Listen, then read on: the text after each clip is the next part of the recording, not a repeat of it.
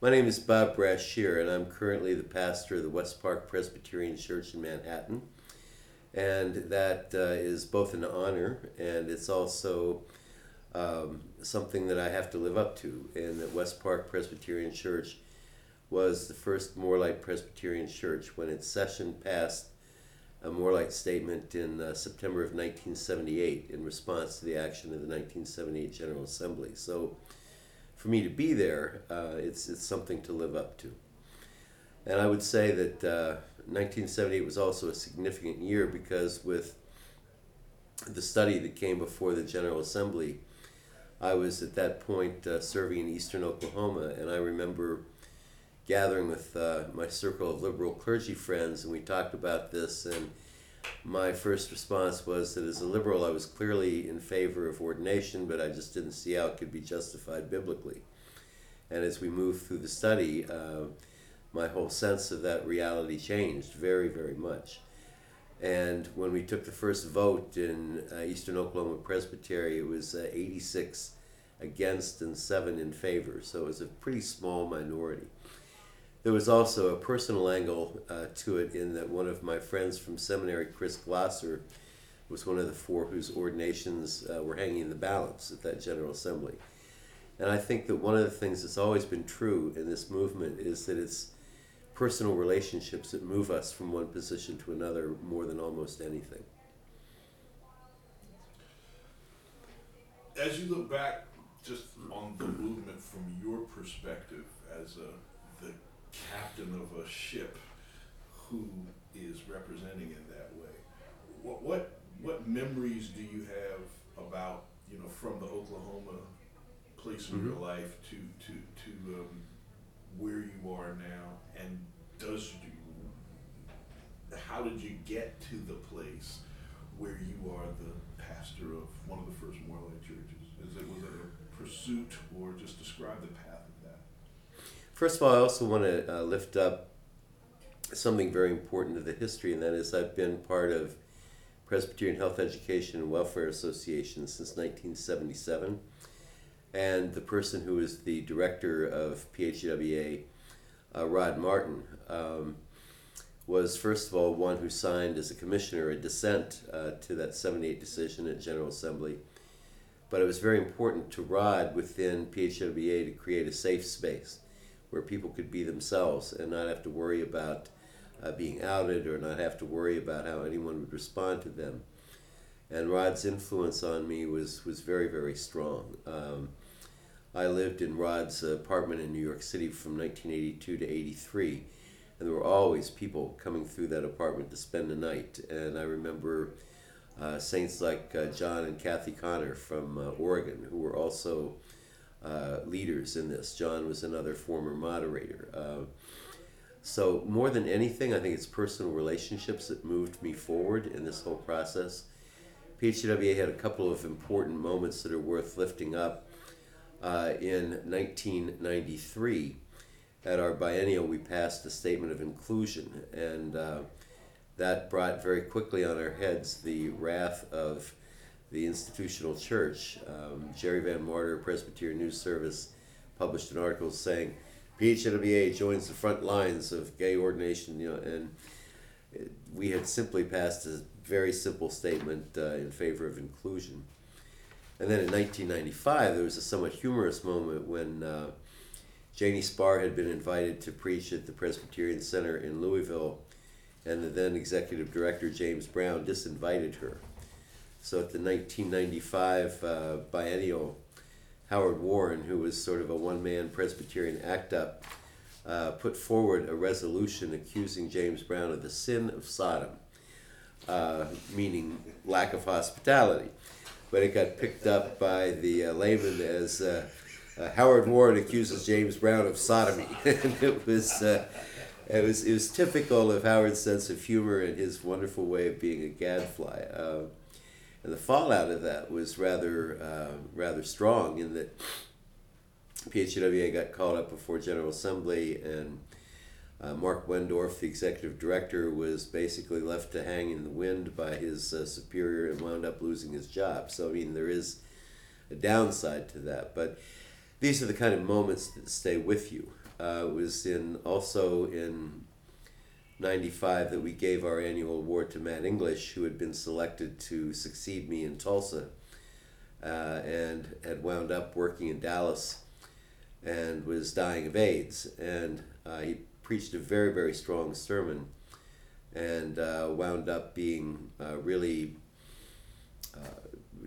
dragged over the coals by the Presbyterian laymen. And it was very painful for us to see that Matt was being treated by his church. He was also being denied certain medical benefits at that time, and it was painful for us to see that there was greater welcome and inclusivity in the outside world than there was within the church. So these are the moments that sort of move us forward. The last one, and personally I would bring up, was when my good friend Janet Edwards, I had worked in Pittsburgh for 10 years, which is my original home. And after I'd moved to New York City, Janet was brought up on charges for having performed a, quote, gay marriage, unquote. And I was called in to be a witness because the other crazy part of the charges was that she was accused of both having performed an illegal marriage and then having not used Trinitarian language. And in other words, saying you did something you shouldn't do and you did it wrong. And I was called in as an expert on interfaith marriage since I'd chaired that task force for the denomination. And ultimately that part of the charges were dropped. But that trial was very significant because, again, on a personal level, I was in New York City where my church not only allowed but encouraged me to perform, quote, gay marriages, unquote, and actually call them marriages. And I could do that completely freely while very close friends of mine in other parts of the country would have their ordinations put up in jeopardy by doing the same thing. So part of what I'm saying in all of this, when I think of my mentors like Rod Martin, I think of my friends like Chris Glasser and Janet Edwards and others, my staying in this more than anything is a sense of feeling like I owe them something for what I've learned from them and from the way they've helped me grow, that those personal relationships keep me in a place of commitment. And more than anything, that's probably why I'm here. Also, just in order to hear the stories and to remember this decades-long struggle. But more than anything, relationships draw you in and relationships keep you there. So, in the recent advent then of 10A and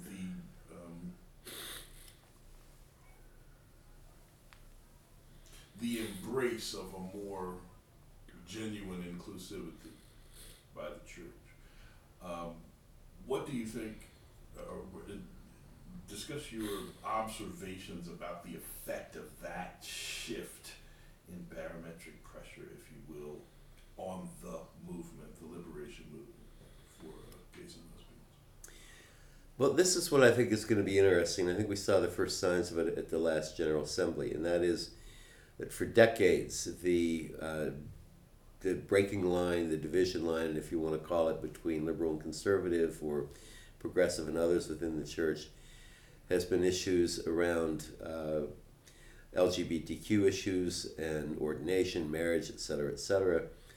And once you remove that from the board, then other issues begin to come into conflictual areas. And what I mean when I say that is, if you look at the last General Assembly, the votes on ordination and marriage, etc., were really very, very strong votes. And the most controversial issue, of course, was the divestment from Israel and Palestine. And it was really interesting to see people wearing the stoles on both sides of that debate. And it was a very, very narrow debate. So I think that we're going to see the understanding of what it means to be progressive to be more contentious. We've seen the conservatives sort of step to the sidelines so that they're really not contending. So that the debate that takes place now is going to be a kind of different debate, and our understanding of what it means to be inclusive, progressive, etc., is really going to be pushed to some new places, and I think that's going to be very interesting to see.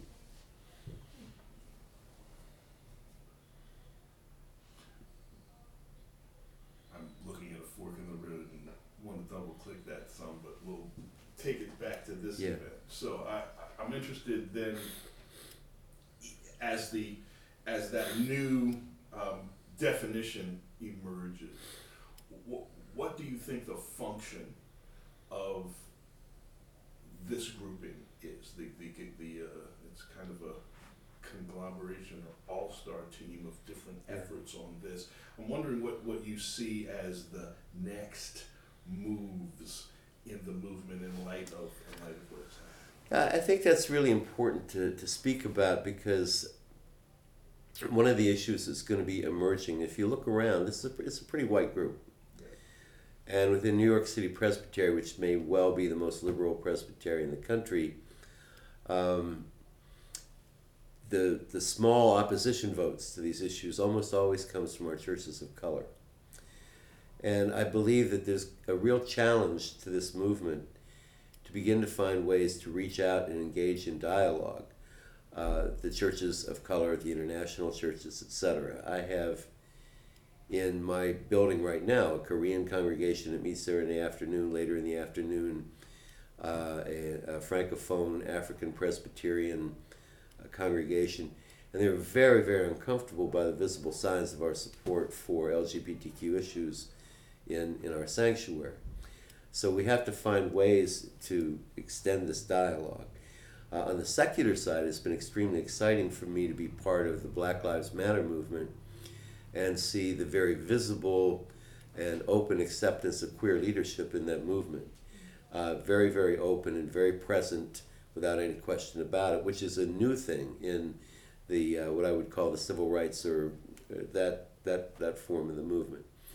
And I think the church has a lot to learn from that our young people are taking things places where we haven't been yet, and it's important for this movement to find out ways to build those bridges and to see if we can make those connections. Say something about the what that dialogue looks like from a substance standpoint, like from a conversational standpoint. Where are a lot of the churches that those who object to the more light framework of inclusion generally do so on biblical bases and on a particular theological understanding, right? So in terms of then reaching out, in terms of there being dialogue, talk about your sense of what the focus of that would best be, what the best focus for that kind of dialogue would be. I want to say three things about that, one of which is you used the word conversation, and I think it's a really important word. I think one of the reasons that we were able to get these amendments passed by the presbyteries is that before this last round of votes, the Covenant Network and allies came up with the idea of committing to 1,000 conversations, not engaging in didactic, polarizing debate, but choosing instead to make a commitment to engage in conversations. And I feel like that, more than anything, was a strategic move that really helped move this forward. Because when you take it out of having to defend a position and open it up into being able to have a conversation, it opens up some new possibilities. Now, the content of this conversation, I think, has to be twofold, one of which is both personal and also biblical. And there was a point in Pittsburgh where I spent a year as a pastor of what was known to be a conservative evangelical congregation. And they couldn't figure out how someone who was considered to be beyond liberal could be comfortable there. But the reason why was because we both honored very deeply the sense of community. And I remember one of the quotes from one of my elders in that congregation will always stay with me. There was a young man in the congregation who was gay, who was fully welcomed, accepted, and considered part of the family because it was that kind of church. It was a family church.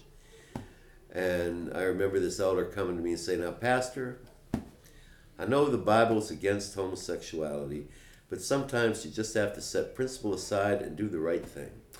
And that quote really stayed with me, because it seems to me that if you put people in a position of cognitive dissonance, where they have to resolve that in favor of a person or a principle, most people, not all, but most people, will go the way of the person. And I think that that's the grounds under which this conversation needs to move forward. So, just because it's you and just because we're hitting the ball like this, then the nirvana end of the road space, right? The place where, because we all are fighting uphill, upstream for the thing, and we see the next step, and so we're able to project. I'm wondering about your fantasy utopian vision of what the interactive nature of all of these things are in the absence of the conflict, or in the presence of fully embracing community, like what that looks like from a polity perspective and from an actual on the street perspective, as it relates to Presbyterian mission, most in particular.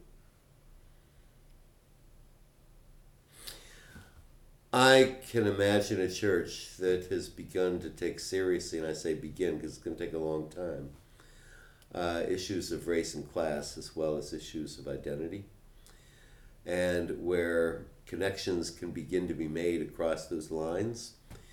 When I first came to West Park,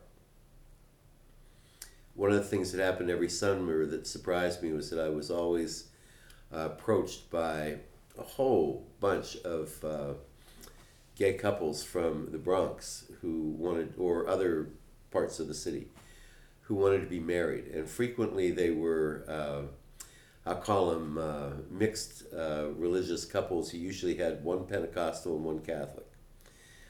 And they felt multiple exclusions. They felt excluded from the religious community. They felt excluded from their cultural community as Latinos, where there's a strong emphasis on machismo. But they also felt excluded from the mainstream gay community in terms of class and culture. And so I can begin to imagine a church that is truly inclusive and wrestles with issues that are going to take a long time to resolve, that can overcome those barriers in the way that we understand that the early church sought to. And if we can do that, then I think we're beginning to become the kind of body of Christ that we're called to be. Another question, same category or same type of impetus for the question. So the issues then of race and class as they appear in this community, in terms of, there are a lot of people who speak of the gay and lesbian liberation movement in ways that make it a parallel to or similar to the civil rights movement as relates to the Voting Rights Act and all of that kind of thing. I'm wondering, and this group, as you mentioned, there's a specific absence of ethnicity, right? Of ethnicity other than European, because Europeans. I'm wondering, as you perceive this grouping of folks, at what point can those issues be introduced in the mix?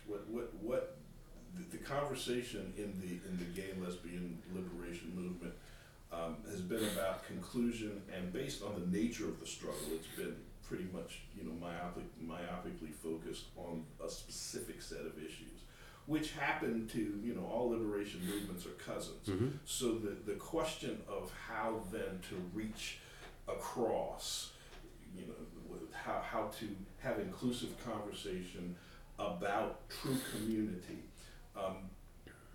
Talk about the distance between where you see this grouping of folks now and that place where there can be an authentic discussion of those things. First of all, there have always been leaders within this movement, within this denomination, who've had that holistic perspective. There have been others who have been pretty much in, as you described it, the identity slot and thinking only about that. So that's an internal dialogue that has in some respects been going on but needs to be sharpened. And then I think it goes in two different directions. I teach seminary in Newark, and most of my students are people of color, and they're second career students, and I teach theologies of liberation, not liberation theology, but theologies of liberation, and make the distinction between that there are identity liberations, for example, women's liberation, LGBTQ liberation, etc. There's this more like a class liberation struggle as it emerged from Central America. And then you have someone like James Cone, who sort of is like covers both categories at the same time. And it was amazing to me. Oh, and then of course we also introduced womanist theology, which came as a critique of black theology. It amazes me that as I enter into that with my students, some of them will go with me all the way until we get to this issue, and then they're out the door. Coming the other direction, and I think it's really valuable that people like Cornel West and my friend Osagbiafu Seku, who wrote a book called God, Gays, and Guns, have begun lifting this up within the African American community and opening up discussion there. So there's resources, there's places to go. But coming the other direction, I think it becomes really incumbent upon those of us who are not part of that community to make ourselves present where those issues are being raised. I mean, you're not going to be able to have a conversation about inclusion if you're not willing to set your feet in the street around Black Lives Matter. I mean, the first thing that opens this conversation is presence, just being there. Those of us who are older, as we've watched this movement begin moving forward, understand that we're not going to be the leaders. We also understand that if we're there, and we're there, and we're there, there's trust begins to get developed, and then you have dialogue, you have conversation, there's place where this can take place. This is a long process, and it's not like A, B, C, D, but it really does begin with presence and relationship, and it moves forward from there. That's a long answer to your question. That was I dare say the right Thanks, Bob. Okay, my pleasure. Really enjoyed the conversation. Always good to hang out with you. All right.